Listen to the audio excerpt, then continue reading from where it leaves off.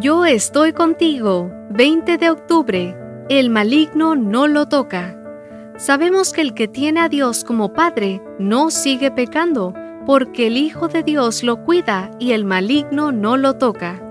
René Spitz, el psiquiatra que se especializó en conducta infantil, realizó varios estudios que ponen de manifiesto lo vital que resulta para nosotros el contacto físico.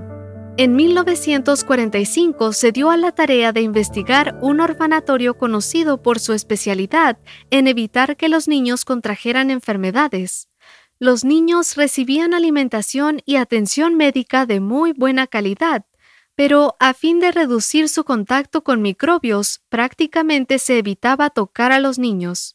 ¿Y qué pasó después? Dice David Brooks que el 36% de los bebés murió antes de cumplir 2 años.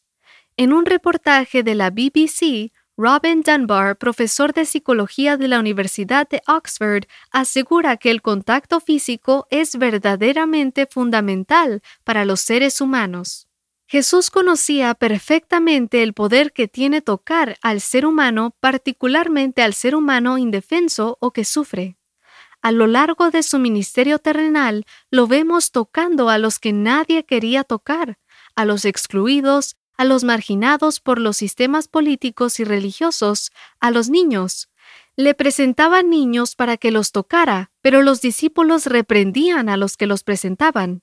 Viéndolo Jesús, se indignó y les dijo: «Dejad a los niños venir a mí». Marcos 10, 13 y 14. A 2 ciegos que le pedían que tuviera misericordia de ellos y los sanara, Jesús les tocó los ojos y los sanó. Mateo 9, 29.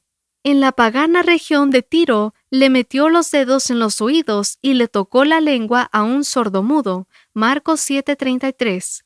Y el toque más asombroso ocurrió cuando un hombre lleno de lepra le pidió que lo sanara.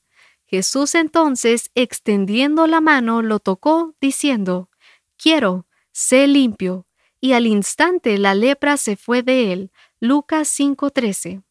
Dios se especializa en tocarnos. El Señor tocó a Elías cuando éste se hallaba solo, huyendo para no perder la vida. Tocó los labios de Jeremías cuando el profeta se sentía incapaz de asumir su misión. Cuando Daniel estaba adolorido y sin fuerzas, el Señor lo tocó y quedó fortalecido. Y hoy usted también puede sentir el toque del Señor y acogerse a la promesa de que el maligno no lo tocará.